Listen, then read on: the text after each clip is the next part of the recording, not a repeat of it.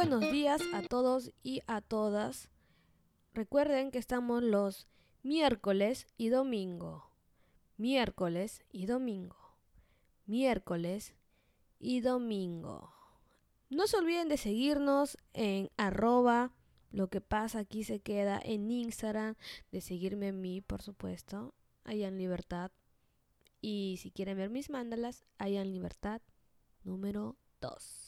Les cuento que esta semana no me encuentro en Lima porque viajé y estaré en Chimbote debido a que ya se acercan las votaciones y pues tengo que votar porque si no voto me ponen una multa y yo no quiero tener multas, así que ni modo, tuve que viajar acá a Chimbote. Estar en Chimbote es recordar mis viejas raíces en la cual empecé mi niñez, infancia y mi adolescencia. Hoy estuve hablando con Mariana de la natación. Nadar trae muchos beneficios. Por ejemplo, retrasa el envejecimiento, mejora la memoria, reduce el dolor lumbar y beneficia la capacidad pulmonar. Además de también te da mayor flexibilidad corporal y sobre todo, amigos y amigas, combate el estrés. Muy aparte, según la Organización Mundial de Salud, considera que el estrés afecta negativamente en todos los aspectos. Es por eso que la natación es una de las mejores actividades que se pueden hacer en cualquier momento. Para traerlos en contexto, les voy a contar mi triste historia. Allá en los años 1800, bueno, no fue hace 1800 años, fue reciente. No, tampoco reciente, cuando era pequeñita, pongámoslo así. Yo comencé a nadar a la edad de 5 años por iniciativa de mi abuela, que me llevaba a una piscina local que se llamaba Flipper. Mi abuela no solo me acompañaba, también nadaba un poquito de vez en cuando para cuidarme y se metía al agua. Es algo muy bonito y se queda en mi memoria. Mi primer profesor de natación la apodaban el Delfín, pero créanme que ese profesor no se parecía nada a un delfín. Por eso es que yo le decía la foca, por la figura que tenía. El profesor tenía por costumbre cargarme entre sus brazos y tirarme hacia el agua y caer. Créanme que eso es lo que más odiaba, pero era parte de la natación. Cada vez que ese profesor solía levantarme y hacer el cachaquito, yo entraba en un estado de lloriqueo emocional dentro del agua que no paraba. Ya cuando terminaba de llorar debajo del agua, salía toda campante. Pero ya toda esa frustración se había quedado en el agua. Después comencé a nadar con mi prima Stephanie, porque yo y ella nos llevamos un añito de diferencia y pues mis tíos nos llevaban a nadar al vivero y ahí comenzó mi aventura de natación. Para ese entonces yo ya tenía entre la edad de 9 y 10 años. Me acuerdo que íbamos en plan de 7, no mentira, desde las 8 hasta las 10 de la mañana y nos recogían del vivero, todas agotadas por el ejercicio. Luego mi prima comenzó a competir para su colegio en natación. Entonces pasó algo que por ir a la piscina a mí me cogió una especie de hongo, ¿no? Es hongos causados por la piscina, la cual mi abuela le asustó mucho y me prohibió. Bueno, no me prohibió, me dijo, hija, si no quieres que se reproduzca esos honguitos, no vayas a la piscina. Y yo, pero mamita, no, pero yo quiero, no. Toda frustrada por lo que había pasado. Ya no podía ir a la piscina, no podía nadar, lo que me gustaba, lo que me apasionaba. Lastimosamente tuve que dejarlo. Y así pasaron los años. Y luego, cuando cumplí 18 años, dije, pues ya soy mayor de edad. Mi abuela no me va a estar diciendo si es que no quiero nadar, si no. Y así pasaron los años y ya cuando tenía 18 años volví a retomar a nadar y mi prima también. Entonces comenzamos otra vez a nadar las dos juntas y, y era fantástico porque yo y ella volvimos a reconectar otra vez lo que algún día nos apasionó, que es la natación. Solíamos ir todos los 3 veces por semana a mediodía y luego íbamos a comer una rica leche de tigre. Un año más tarde me enteré que la universidad estaba formando un nuevo grupo de natación que se llamaba PRODAC y yo la verdad me sentí muy emocionada y dije, bueno, es hora, llegó el momento, es mi momento, hay que tomarlo. Me inscribí en la natación, conocí chicos y chicas interesantes que les apasionaba nadar igual que a mí, porque yo no había estado en años, no había estado en ningún grupo, solo nadaba porque me gustaba, porque me apasionaba y iba con mi prima porque era nuestro hobby de las dos. Luego llegó la oportunidad para poder nadar en la universidad con un grupo llamado PRODAC, en la cual juntaba chicos que tenían esa pasión y para poder competir. Ese era el objetivo.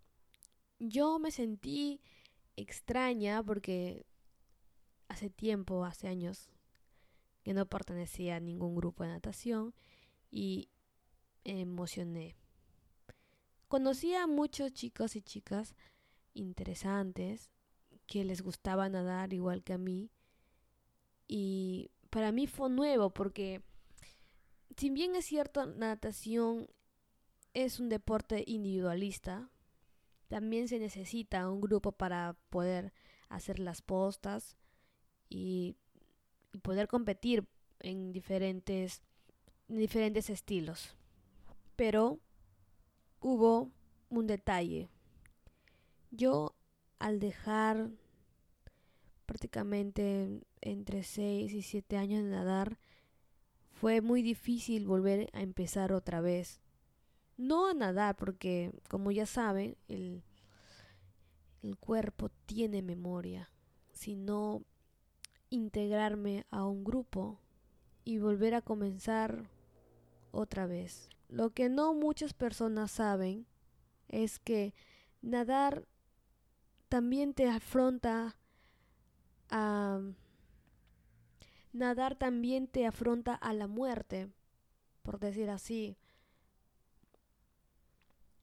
porque sabes que si no puedes respirar muy bien, te puedes ahogar. Si no das la vuelta de campana en el momento exacto, te puedes ahogar.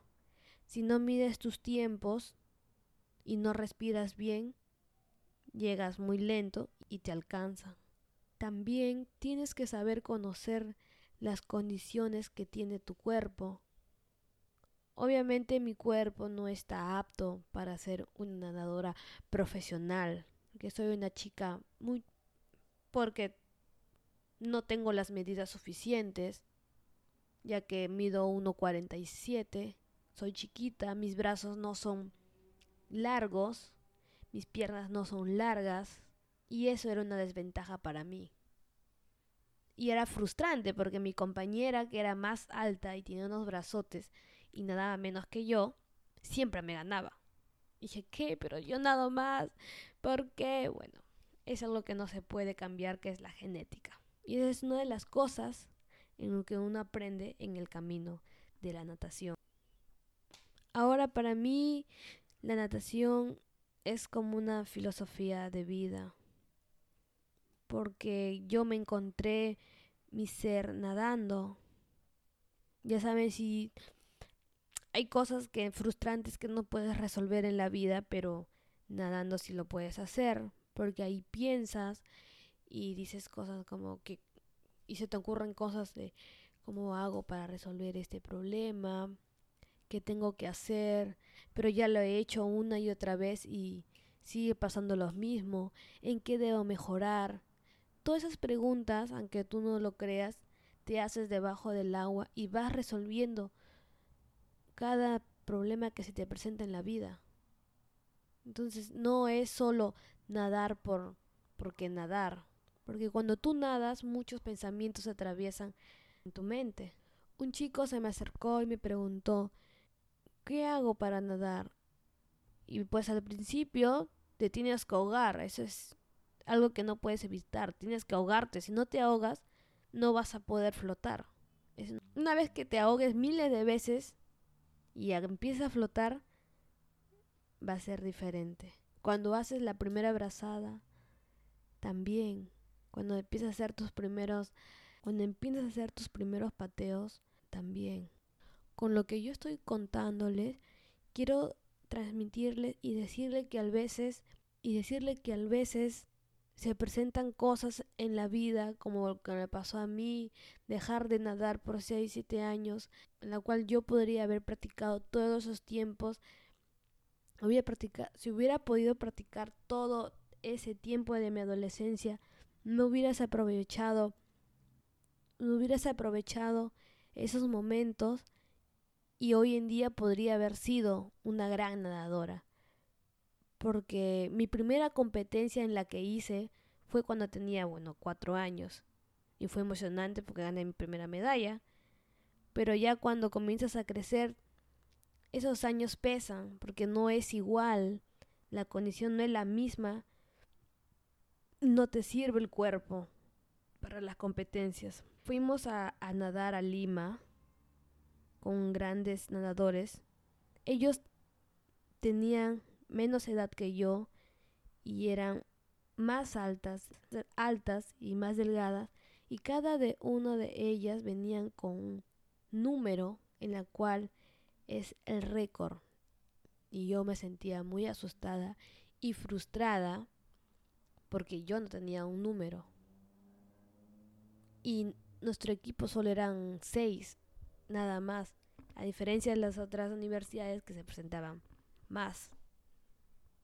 Hice un clavado que, si les pudiera contar, fue horrible. Fue lo peor de lo peor porque encima sonó plop y sentí que todos habían reído de mí. Y como era chiquitita y una bolita, plop. Y para ser sinceros, a mí me dieron la tarea de terminar las postas últimas.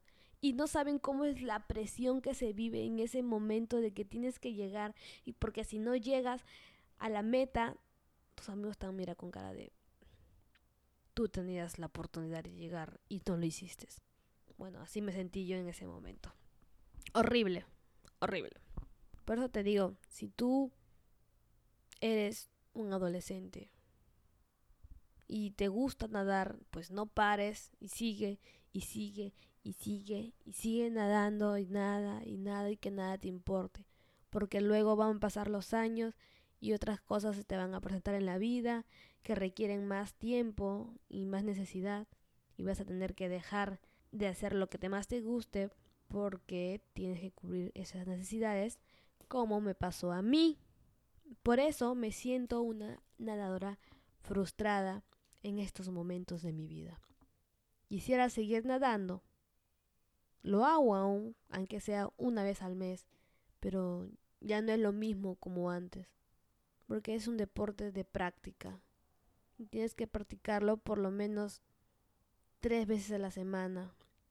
Y si quieres ser un nadador pro, en la mañana y en la noche, todos los días de tu vida.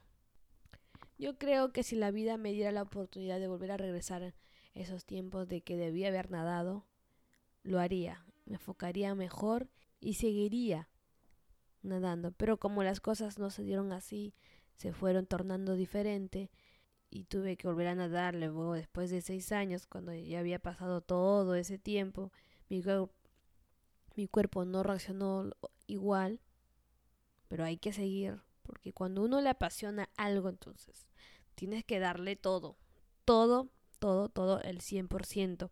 Yo me había obsesionado y quería regresar y me iba todos los días en la tarde. Todos los días en la tarde. Hasta dejar la última gota. Todos los días. Eso se llama disciplina. Porque tarde o temprano la disciplina gana la inteligencia.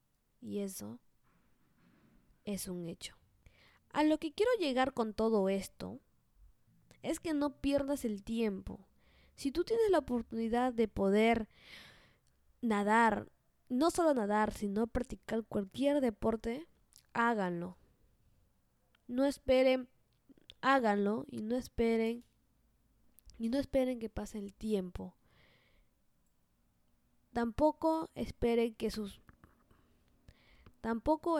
que las personas que les rodean acepten su deporte, porque yo me acuerdo que muchas personas me decían, ¿por qué nadas? No nades. ¿Por qué nadas si hace mucho sol? Te vas a quemar, te vas a hinchar la espalda. No se preocupen, chicas. Yo sé que según los estudios realizados, las mujeres que nadan, tienen natación, sufren de trastornos alimenticios porque justamente tienen más presión porque el mundo los ve, las piernas, al momento de nadar, y los rollitos y todo, pero no se sientan acomplejados. Esos detalles ni siquiera van al caso, la verdad.